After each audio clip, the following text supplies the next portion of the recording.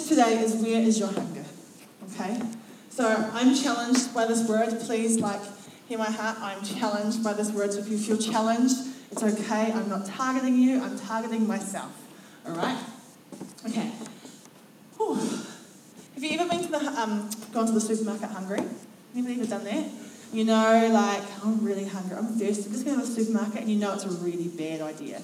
You die around the supermarket like a crazy person, and you're grabbing Pringles, and you've got bread, and I don't eat bread, and then you've got a roast chicken, and then you've got 52 drinks because you're slightly thirsty as well, and then there's a pack of chips, and there's a bit of chocolate because I might die of starvation on my way to the car. And so just loading things up because I'm really, really, really hungry. And you get in the car, and you're right, just gonna have a piece of chocolate to get me home, and you're like, oh, I'm dead. I'm good. I'm done. I'm not full anymore. I've just spent $50 million on all this food because I was hungry right in that moment. It's now going to take me a week to eat that food, but I was hungry, and so I had to deal with it right then and there. Hunger can actually drive us to do really crazy things. Is anyone else? Okay, cool. So, yeah, not just me. How many times have you ever had to apologise for the things that you did when you were hangry? Anybody else with me there? So you get angry because you're hungry. So we call that hangry. I do tend to get hangry. Sometimes I have to apologise to my family for the things I said and did when I was hangry. Hunger starts wars. It drives people to do things that they'd never do. In the Bible, it calls Esau to give up his birthright for a bowl of lentil soup. So Esau, big dude, had been out hunting for a few days and come back. He was really hungry. He'd been out. It's tough work. And just come home and I just want food. And he comes in, and his brother Jacob had been cooking lentil soup. Sounds delicious. Good times. And he comes in, and Esau smells it, and he's like, Ha-Adam, the red stuff. Give me the red stuff. It's lentil soup. And his brother goes, well, sees an opportunity. He goes, I can give you the red stuff. I can give you some of my soup, but you've got to give me your birthright first. And Esau, in his hunger, is like, heck yeah, well, I don't need that right now. Take my birthright, give me the soup. And so he takes the soup and eats it, and afterwards he's full and satisfied, and now he's functioning again, and is like, oh my gosh, what have I done? I've just given up my birthright. Soup. Not even chicken, good stuff, just lentil soup. Plain as lentils. I just don't know anyone who gets too excited about lentils. But that's what he gave up for that. He had a massive cases of regrets as reality set in what had actually done. Now the Bible is filled with people who had a hunger, not in the natural, but a spiritual hunger. A hunger for God, and it made them do crazy things. Crazy, crazy things. David danced naked in the presence of the Lord. Aren't you glad that we don't do that here? For all the visual people, I'm sorry right now, but aren't you glad that we don't do that? But here is David, King David, Lord of a nation, stopping every few metres and dancing starkers in front of everyone because he was so hungry for the Lord. He was so passionate about his presence. His wife chastised him. She was so embarrassed about his behaviour, and she was mad that he was embarrassing himself in front of the lowly people around him. Now, to be fair, if my husband was dancing naked in front of, church, I'd probably be... No, sit down. I'd probably be a wee bit upset myself, but and I might have a few words to say. Zacchaeus climbed a tree to catch a glimpse of Jesus. He wasn't a popular man. He was a tax collector. and small in stature, so I kind of picture he was short and stout, like a teapot. Okay? But he climbed a tree because he wanted to catch a glimpse of Jesus in order to see above the crowds. It says in Luke 19, 1-10, Jesus entered Jericho and was passing through. A man was there by the name of Zacchaeus. He was the chief tax collector and he was very wealthy. He wanted to see who Jesus was, but because he was short, he could not see over the crowds. So he ran ahead and climbed a sycamore fig tree to see him, since Jesus was coming that way. When Jesus reached the spot, he looked up and said to him, Zacchaeus, come down immediately. I must come to your house today. So he came down at once and welcomed him gladly. All the people saw this and began to mutter, he's gone to be the guest of a sinner. But Zacchaeus stood up and said to the Lord, look, Lord, here I am, here and now I give half of my possessions to the poor, and if I've cheated anybody out of anything, I will pay back 4 times the amount. Jesus said to him, today salvation has come to his house, because this man too is a son of Abraham. For the Son of Man came to seek and save the lost. The people started muttering amongst themselves when they heard that Jesus was going to stay with a sinner. I don't know about you, but I'm pretty sure we're all sinners here. Would that be right? Has anybody here got it all sorted, all together? Totally. Put your hand down, Lady Jeffrey Thompson. We're all sinners. None of us have it perfect.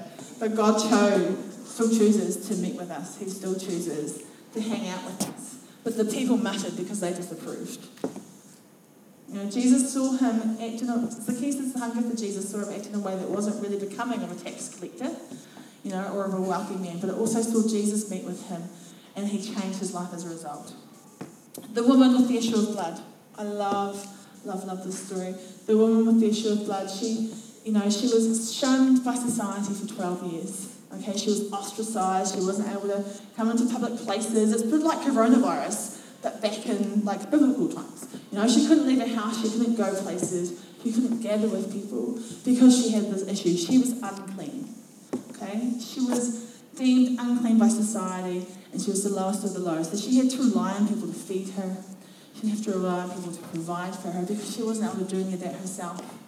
And she knew that if she could catch one touch of Jesus, that one touch from him would heal her. So she got on her hands and knees and she crawled through the crowds because they weren't going to let her through. And they weren't going to want to touch her. She was supposed to walk around going, unclean, unclean, unclean, everywhere she went. But she got on her hands and knees and she crawled through the crowds, these hot, dusty, stinky feet, through them to touch the garment of Jesus. All she wanted was one touch from him and the hope that she would be healed. She didn't know that she'd be healed, but she had a hope that she'd be healed. Mary sat at the feet of Jesus, hanging off every word and basking in his presence, ignoring her sister Martha's demands to come and do the housework. I'm going to tell you, of both of those options, I know which one is more appealing to me. I'm Mary. I really want to sit at the feet of Jesus, but I must admit at times that the lure of housework and things that need done, the things that are pressing right now, can get in the way. But Mary, she just hung off every word he said. She just gazed adoringly at him, just wanting to hear, what is it that he has to say? I want to know all of it. Just ignoring the demands that were being thrown at her. Blind Bartimaeus called out to Jesus, even when the crowd tried to shut him up. And in fact, he actually called out louder and louder, despite them going, hush your mouth right now. Until he got Jesus' attention. In Mark 10, 46-52, it says, they spent some time in Jericho, and as Jesus was leaving town, trailed by his disciples and a parade of people, a blind beggar by the name of Bartimaeus, son of Timaeus, was sitting alongside the road. When he heard that Jesus of Nazareth was passing by, he began to cry out, Son of David, Son of mercy, Jesus, have mercy on me. Many tried to hush him up, but he yelled all the louder, Son of David, mercy, have mercy on me.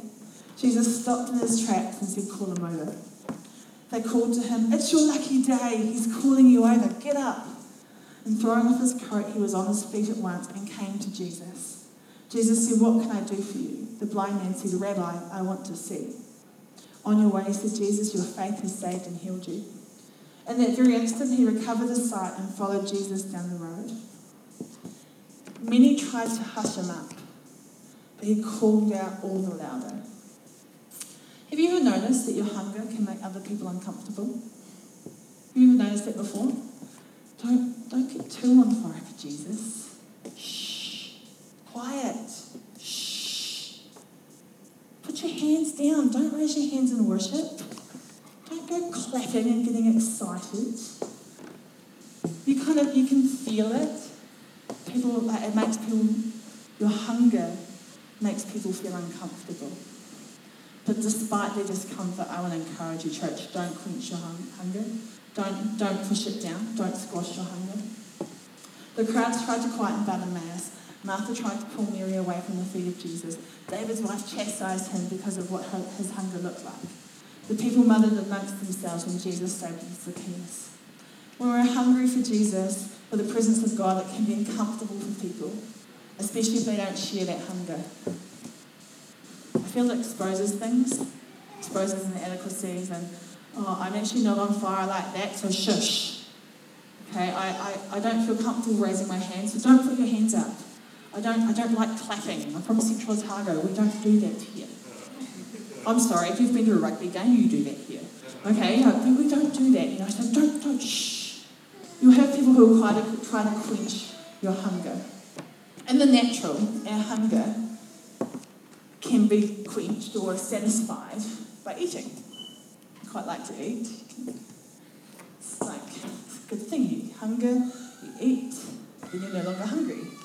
Problem solved. Until a few hours later, once your body's done its thing, and it's time to be hungry again, it's time to be eat, and so the cycle continues. But with spiritual hunger, the more you eat, the more Jesus you get, the more you want him, the more you desire for him, the more you hunger after him. So a thing online this morning, actually, spiritual hunger is rewarded with a greater capacity for hunger.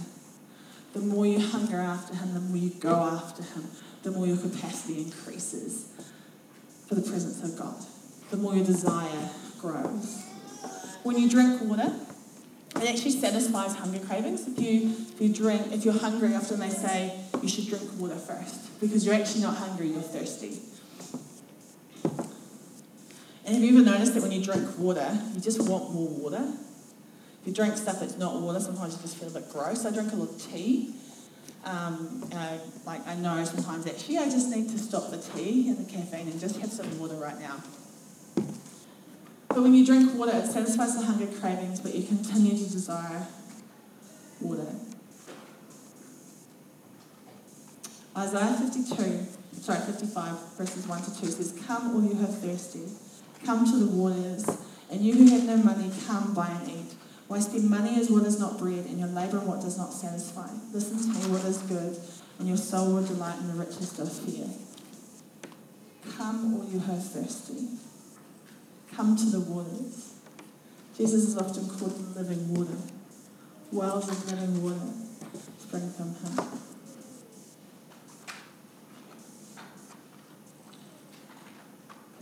John 7:38-39 says, "On the final and climactic day of the feast, Jesus took his stand. He cried out, 'If anyone thirsts, let him come to me and drink. Rivers of living water will brim and spill out of the depths of anyone who believes in me this way,' just as the scripture says." He said this in regard to the Spirit with whom those who believed in him were about to receive. The Spirit had not yet been given because Jesus had not yet been glorified. John 10:14 says, Jesus replied, "If you only knew the gift God has for you and who you are speaking to, you would ask me and I would give you living water."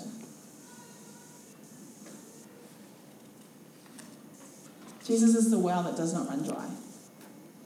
We can drink from him, we can drink from his presence, and we will continuously be filled. We never have to worry about him running empty. We never have to worry about not having enough Jesus. I want to ask you, church, this morning, how is your hunger? Not in the natural, all right? I don't need to know what you had for breakfast. But how is your hunger? Are you hungry enough that it will cause you to climb a tree to see Jesus? Or to continue to call out to him even though the crowds try to shut you down? Or is hunger for God not something that you can relate to right now? Are you apathetic, going through the motions and just feeling stuck? Have you lost your appetite this morning? No judgment at all. Like, please hear my heart, this is not a message of judgment. It's just really important for us to take stock of where we're at and to actually know that for ourselves. I know that for myself, I go through seasons of being hungry for God and passionate and on fire, and other seasons where I'm just like, I struggle to eat. And lately, for me, it's been a season of being too tired to eat. And we'll go into that in a wee bit. But there are a few things that actually gets in the way of our hunger. And those are kind of what I want to look at this morning, church. You know, where is our hunger at? And what are the things that can squash our hunger? Okay, so there are things that can actually squash our hunger. You know, a passion and a hunger for God is actually a gift from God. But we actually have to do something with it. And we have to actually grow on it and maintain it and stuff. So we have to look after it. So there are things that can squash our hunger. So the first thing that can squash our hunger is that we eat the wrong foods. Okay, so I've got dietary requirements that I suck at keeping. And when I eat the wrong foods, which unfortunately, because I suck at keeping them, is quite often, it means I can't actually eat other food for a while. Okay, so one of the side effects is I just can't eat. And so one of the side effects I get is it can actually make me sleepy. And try as I might, that there might be absolutely nothing that I can do to keep me awake. And like poor Ray, I'll literally just pass out on the couch and I'll be like, it's just one of the side effects I have because I'm eating the wrong foods. Now, are you becoming sleepy to the things of God? Are you becoming numb? Do you feel numb when people talk about church stuff or God stuff or any of that kind of spiritual stuff to you? Now, I would encourage, if that's the case, I'd encourage you to look at what is it that you're eating. What is it that you're filling yourself with? Not physically, okay? Not physically, but what are the things that you're filling your life with? Is it just a constant stream of Netflix? You know, are you constantly getting are you still watching? And then you push the button and go, stop judging me, shut up and play the next episode. Like, is anyone else, is it just me? Okay, cool. Telling you, letting you all hang out this morning. Is that your constant background noise? Is that what you're filling your life with? You know, is your phone constantly in your hand? I don't have one on me, which is unusual. But you know, like, is that constantly, you're filling the silence, you're filling the dead air, you're filling the pause in your life with things? Are you filling it with your phone constantly, on your phone? Are you filling it with just activities and stuff and things to do? You've got to go from this, there's no breathing space. We went to Invercargill a couple weeks ago to see our former senior pastors. It was their 30-year anniversary of being the senior pastors in their former church. And it was just an amazing, amazing celebration. And we loved it. And we stayed at Ephraim's Batch in Riverton. It was just beautiful. But we were supposed to leave the next morning at 7:30 to be in Dunedin to run a Red Frogs training. So we knew that we were going to be in Invercargill for less than 12 hours, and then we were going to boost to Dunedin first thing in the morning, run a training and come home and stuff. And a few days prior, the training got cancelled. I'm like, okay, cool. I thought, this means that we can just sleep in. We can hang out in Riverton, and oh my goodness, the possibility is endless.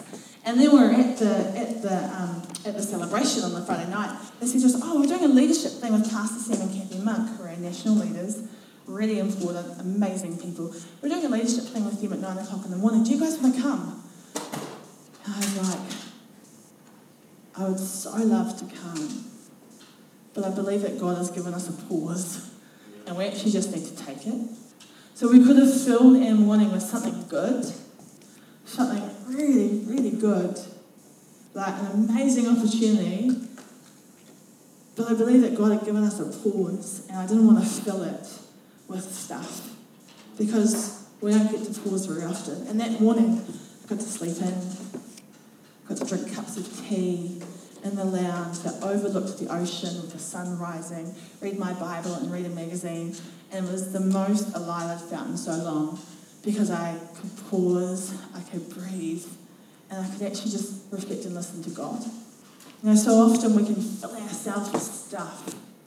Activity after activity after activity after thing after thing after thing. We can be constantly on our phone and answering every time a message comes through, checking it, looking at it, filling our life with that and expectations of others.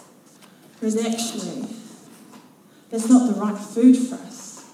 We need to be eating stuff that helps us to build our hunger, that doesn't make us sleepy to the things of God. Does that make sense, church? You're all very quiet this morning. I'm sorry if you're like freaking out right now. And I can share about those things because those are the story of my life. Okay, I work as a freelancer, so I'm constantly having to check Facebook and be on my phone. And so there's the problem at times where I can go, I just need to... No, I don't need to check it. You know what? I need to put up some boundaries and create space, not fill things up with the wrong foods. Another thing that can squash our hunger is we don't actually eat regularly. We can't actually be sustained by what we ate a day ago, a week ago, a month ago, a couple of years ago. We can't be sustained by what we ate back then. That one time that you're on fire for God and excited about Him when you're a teenager is not enough to sustain you now. It's not going to feed you right where you're at right now. That word that you received 6 months ago, amazing word, but that's not going to sustain you now. That's not going to feed you now. Yes, it has a part to play, and that's awesome, but it is not enough to sustain you. You need fresh word every day. Fresh manna every day. When the Israelites were in the desert, and they were wandering around for 40 years because they couldn't read directions, God provided manna for them in the desert. So every day, fresh manna would come from the ground and they'd cook it and prepare it and they'd eat it. Every day, fresh manna. But it couldn't be held on to the next day. They couldn't stockpile it for another time. They had to actually use it or lose it. Okay, they couldn't. What would happen is if they stockpiled it, we don't know when this is going to come again, we're just going to stockpile it. It would actually go off. It would be rotten and they couldn't eat it. So they actually had to trust God would provide them every day. They had to rely on Him to provide for them fresh manna and just trust that it's going to be okay. Another thing that squashes our hunger is that we can be too full of ourselves. You did hear that right. So, in the natural, when you're full, it's actually impossible and uncomfortable to keep eating. Everyone I've eaten way too much. You go out to a buffet, and your eyes are bigger than your belly, and you're like, I want all of the things. All of them. And you fill up your entire plate. Same happens at a wedding. I'm shocked for this at a wedding. I'm like, okay, right. And you get the plate, sit down and eat it. You're like, oh no, there's dessert coming. But that ham with that pineapple sauce is really good. I'm going to go back for some of that. You get to that point and you've got a 3-hour drive home from the wedding and you're like, oh, I really shouldn't have done that. It hurts right now. We didn't bring the stretchy pants. What the heck? You get to that point where you're full, you're uncomfortable to keep eating. And so we've got to make way for the new food, and I'll just leave it to your imagination, because we all know how that happens. But, as spiritual beings, we have to actually allow for that stuff that we've eaten, that spiritual food that we've eaten to come out. We actually have to allow for it to be utilised, to be used, in order for us to take more in. So last year, Ray and I went to Shout Conference in Auckland, and Shout is one of our national conferences that we go to. An incredible, amazing time. And then we had this brilliant idea, because Arise Conference was bringing Arise Conference to the South Island for the first time.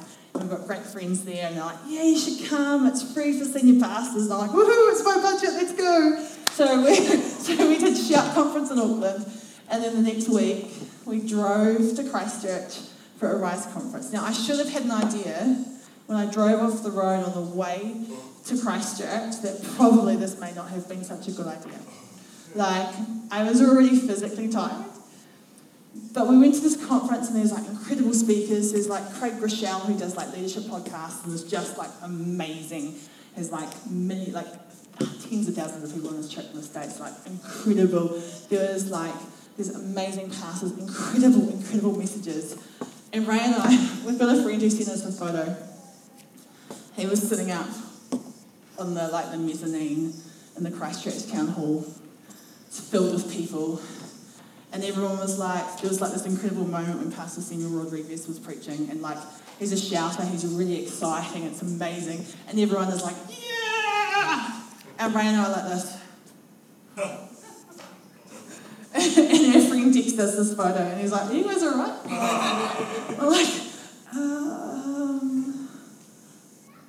we can't take anything in right now. So the messages that were actually amazing, I can tell you, incredible conference, were so amazing, but we were too full from shout. We couldn't take it in.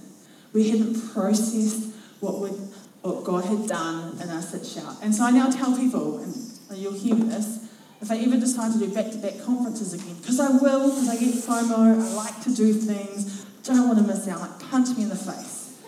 Because seriously, it was not a good idea. And I know that next year, or this year, I'm going to go, let's do it again. I'm like, no, because, but we were just too full, we couldn't take it in. And we're just going, these messages are amazing, but we feel nothing right now because we can't fit it in. We need to take what we do, and what we've learned, we need to take what we've eaten, that food that we've had that's been so good, and we need to process it, and we need to do something with it, and we need to make it a part of us before we can get something else in. And we had our great friend Tessa. You guys all remember Tessa? We had her here a couple weeks ago. She's a missionary that we support in Ethiopia with YWAM. And she said this thing while she was sharing her message, that we need to give out in order to be poured out, to be poured into. We need to give out in order to pour into. Now, our society, our culture will tell you that we need to just bring all the stuff to me, just give it to me, and I'm going to hold it to myself. My giftings, my talent, my dreams, I'm going to hold them all to myself. But actually, we need to give out in order that we can be poured into. We need to give out of what we're learning. We need to give out of the revelation that God has for us. We need to give out of the gifts and the talents we have for us. I want to encourage you. If you're going, I've got nothing, I'm not feeling poured into, how about you start pouring out? I don't know, I feel nothing. How about you give out? Whether it be serving, whether it be time for a conversation, to pray for someone, to love on them. How about you give out of what it is that God has given and give into that there's room for you to be poured into? Does that make sense, church? Be very quiet this morning. Thanks, Marcus. Interesting. You're very interesting. Thanks. I love it. Hush your mouth. Okay. You have to derail my message. Okay. The other thing that can squash our appetite, and this one is one that actually applies to me a lot of the time, is we're actually too tired to eat. Okay. Have you ever got to the point where you're too tired to eat? You've been out, it's been a long day, you're so hungry but I'm too tired to eat. Anybody else fit? Yeah, that's all right. It's more than just a physical tiredness though. So with this, and when something that squashes our spiritual hunger, it's not just a physical tiredness that we're too tired to eat. It's a tiredness, not a tiredness where you have a nap and a good night's sleep in 8 hours and one and done, you're good to go. It's not that kind of tiredness. It's a mental, emotional, and a spiritual tiredness. Now, I think it's the hardest one to beat, to be honest. It's the hardest one to deal with. I'm tapped out. I've got nothing to give. I can't eat anything. I can't take anything in. I'm done.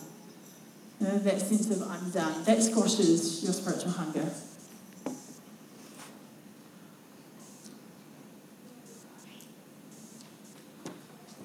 God doesn't want us to squash down our appetite.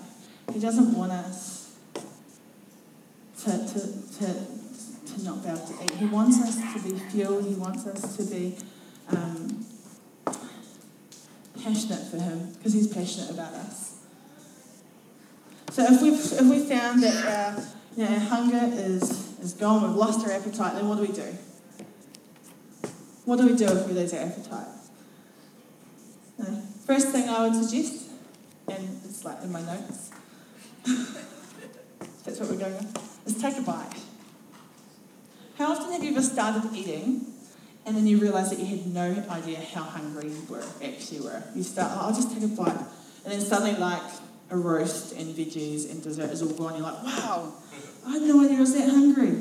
You know, like, I'll just take a wee thing. You know, take a bite. Take a bite and just see what happens. See how hungry you actually are. You know, to develop a spiritual appetite, a hunger for Jesus, we need to take a bite and watch our appetite increase. Put on some worship music. Open your Bible. Take a moment to talk to God. I don't care what it looks like. Take a bite. You know? Whatever it is, make a start. Okay? We can sit around and go, oh, I'm so tired.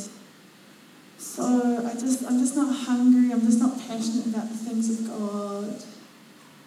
I know I should change it, but I don't want to. It's too hard. You know what? Take a bite. Doesn't have to be a big one. Take a bite. Make a start. You know, I find that I want to worship the most after our worship practices. So the creative team, they come to our house every Thursday night and we prepare for Sunday. And as part of that, we do a bit of worship, we learn some songs, we talk about Sunday, what's it going to look like, we pray for one another, we finish in worship. And then after we've had food and everyone leaves, I crank up the worship music in my lounge. And the family come in, can we watch TV now? Please? No, I want to worship. And I find that my hunger for worship is at its greatest after we've actually just had an hour and a half to 2 hour practice for worship. And you'd think by that stage I'll be done. But what I find it does is it stirs up something within me. You know, it's a practice. But it stirs up something within me. It goes, I want more of that. Oh God, I want more of your presence. Oh God, I just want to sit here and lift up your name. I want to glorify you. Lord, I just want to worship you right now. And it's some of the most powerful moments I have is after that worship practice. You know, ideally you'd think I'd be like, okay, cool, take that off the list, what's next? But no, I just want to sit in his presence because there's something that stirred within me in that time. So I want to encourage you, take a bite. What does that look like? You know, take a bite and just see. God, I might just, I don't know, just put some worship music on in the background. Oh God, I wasn't expecting that. Oh God, I wasn't expecting that. Oh, now I want to worship. Oh God, I think I want to clap. God, I want to raise my hands and lift up your name. Take a bite. See what that looks like. Another way to help you get hungry is to eat with others. And there's something really powerful that happens when we gather together to share food together. And that's why as a church we do morning tea as we do. You know, we've got a platter, we sit around and we pick and we sit and we chat and we talk and there's food and it's awesome. It's why as a family we celebrate around food. So in our family when we've got special occasions, so birthdays, Christmas, Easter, Anzac Day, we do pancake breakfast. You know, we sit and we have food together. It's the only time I eat pancakes because I make enough of them during Red Frogs during the day. You know, but we celebrate around food, and biblically so many gatherings were done around food and eating together. There's power in community. If you're struggling to get hungry for God, eat with others. Okay? Get around people who are hungry for God. Join a connect group. Come to church. Go to a conference. Get yourself into an environment that's going to challenge you, to encourage you, and inspire you. It says in the Word that as iron sharpens iron, one man sharpens another. If you're not hungry, get around people who are. It may be uncomfortable for a while. You might want to tell them to sit down and calm the farm because what are they doing? But you know, eventually what's going to happen is that's going to rub off on you. Get around people who are going to encourage you. It lifts your faith. It lifts your hunger. And you're going to find that you can't help but be drawn in to that. My prayer for worship is that when people come in, they can't help but be dragged, kicking and screaming into the presence of God because the draw of it is so much that the hunger that draws out of them for God is so great. That they might not want to enter in, but they can't help it because there's something within them calling deep unto deep. That's my prayer and my heart for worship. And taste something new. Taste something new. I love food. I'm going to tell. But I love to try new food most of the time when I feel it's safe. Okay, there are sometimes I just won't try food because I'll determine that I don't know if I want to eat that. When I was in rural Thailand, there was a few times I was like, I don't know if I want to eat that one. Because they use all of the things to make the food. And I remember one time, we're at a school. So I went to Thailand, my first trip overseas, I was 22, they called me grandma. And I went on this mission trip with 15-year-olds, that's why I was grandma. And we're at this school and they'd made this, and you could go for this broth or this broth. There was a clear chicken-looking broth, and there was a red, darker coloured-looking broth. I was like, okay, cool. It's like, I will go with that one, because it looks a bit more familiar to me. And I was glad I did, because this one was made using congealed chicken blood. And I was like, cool, I'm not eating for the rest of the trip. I just don't know. So there are times when my unwillingness to try new things has stood me in good stead, but there are other times that I'm so glad I tried it. There are other times, when we try something new, when we step out of the boat, it's good. When it comes to trying new things with God or starting a fresh new spiritual practice, fear will come into play. I don't want to do that. I don't know what that's going to look like. We're creatures of comfort. We like to know what the outcome is. Okay, we like to know that things are going to be okay. Sometimes we're going to be afraid, what is actually going to happen if I become hungry for God? If I become hungry for God, am I going to be one of those weird people that raises their hands in church and claps and gets excited? Because we can't have that. It's not proper. Am I going to be like one of those weird people that's going to want to walk up to people and ask them if I can pray for them? I don't know if I can do that. Because that's uncomfortable. People might look at me funny. Fear comes into play because of the unknown. And we feel it's safer to stick with what we know. When Jesus told Peter to get out of the boat and onto the water, it must have seemed completely crazy. Completely crazy. Peter, just get out of the boat. Just come to me. Come to me. I know it's water. It's fine. You won't sink. Just come to me. Imagine if you were Peter. God, I don't know if I want to do that, Jesus, because I'm going to sink and look like an idiot. I'm going to get wet. It's going to be uncomfortable. But he trusted Jesus enough to do that. He took a risk. Peter tried the exotic new food that he'd never tasted. And now generations of believers look to him as his example of walking in spiritual authority. As a result of him tasting that thing that he didn't know what it tasted like, we now look to him and go, look, Peter trusted Jesus and look what happened. Look, he walked on water. He did a miracle. Just smelling or tasting of food awakens the appetite. Experiencing new revelation of God's power and goodness enlivens our spiritual appetite. No one who walks on top of water is going to say, look from that experience and go, wow, that sucked. Wish I hadn't done that. They're going to go, I walked on water. What the heck? God is so good.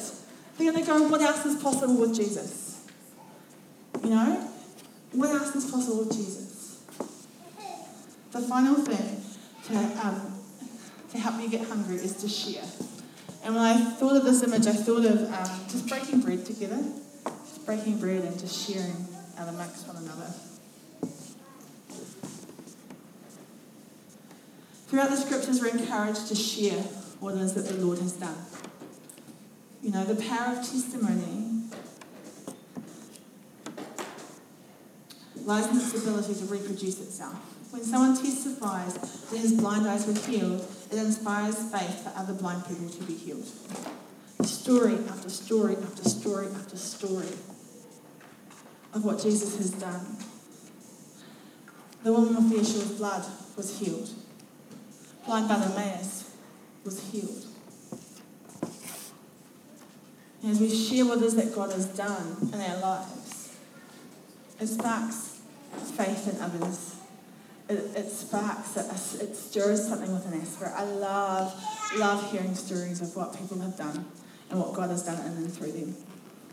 I love hearing stories of people stepping out, even the most unlikely people stepping out into what it is that God has for them.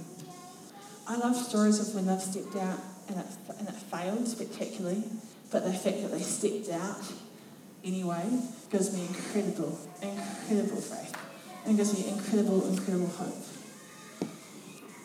Revelation 19:10 says the testimony of Jesus is the spirit of prophecy. When we share the testimonies, the stories of what God has done in our lives, it's actually a prophetic act. We're actually declaring for someone else that this is possible. And when we realise that someone else is walking in the reality of what we want in our own life, hope is born. When we're doing young adults back down in Invercargill, we used to encourage people to activate their faith and just step out into what it is that God has been doing. And so I'd set me challenges at the end of week 3. Now this week, guys, we're going to do this. And then we're going to come back and share about it.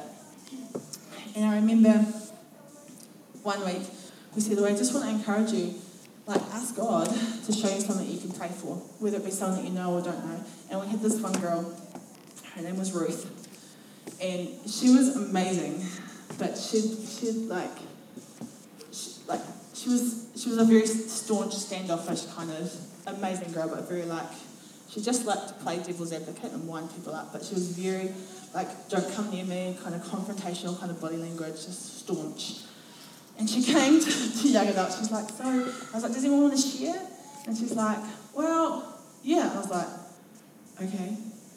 And she's like, well, I saw this person walking down the road and they had a limp. And I'm like, Because I was like, did you trip them? I love her, I love her, but she was I was like, she's not like a people person. And she was amazing. But she's like, yeah, they had a limp, and I felt God say, go and pray for them. And I was like, and I could just imagine her going up, and I was afraid. And she said, I went up to this person, and she said, God says you need healed. I'm going to pray for you right now. And I'm like, and I said, yes. And so she prayed for them, and I was like, oh, that's amazing. I was like, what happened? She's like, I don't know. I walked off. Okay. Cool. But the fact that she stepped out, and she's the most, you've got to understand, you guys know Ruth, she's the most unlikely person. And she stepped out, but that stretched my faith. That encouraged me in my faith. And I could see everyone else in the room she did what? If she could do that, then what am I doing? So it was amazing. It lifted our faith, it encouraged us. And, just hearing her testimony of how she stepped out. We don't even know what happened, but it doesn't matter. God does.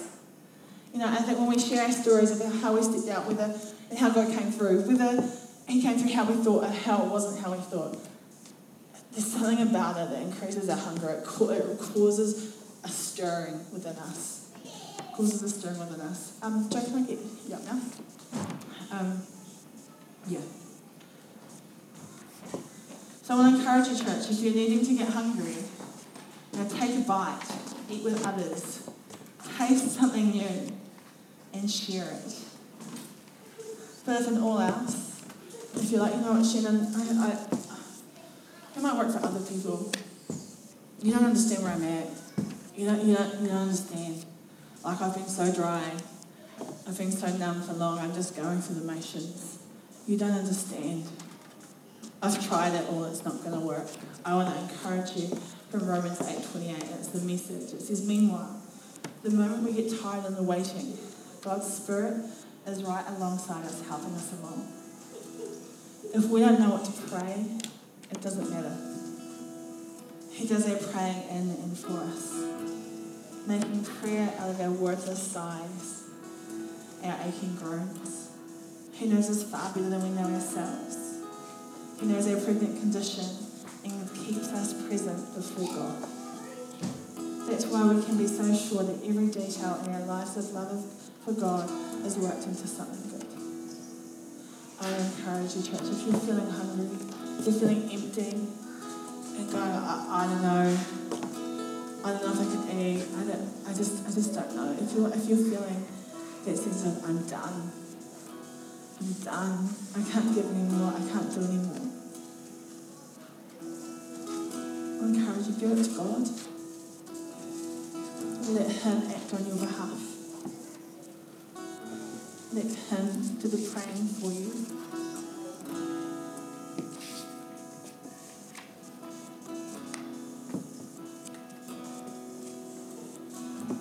Let him be your hunger.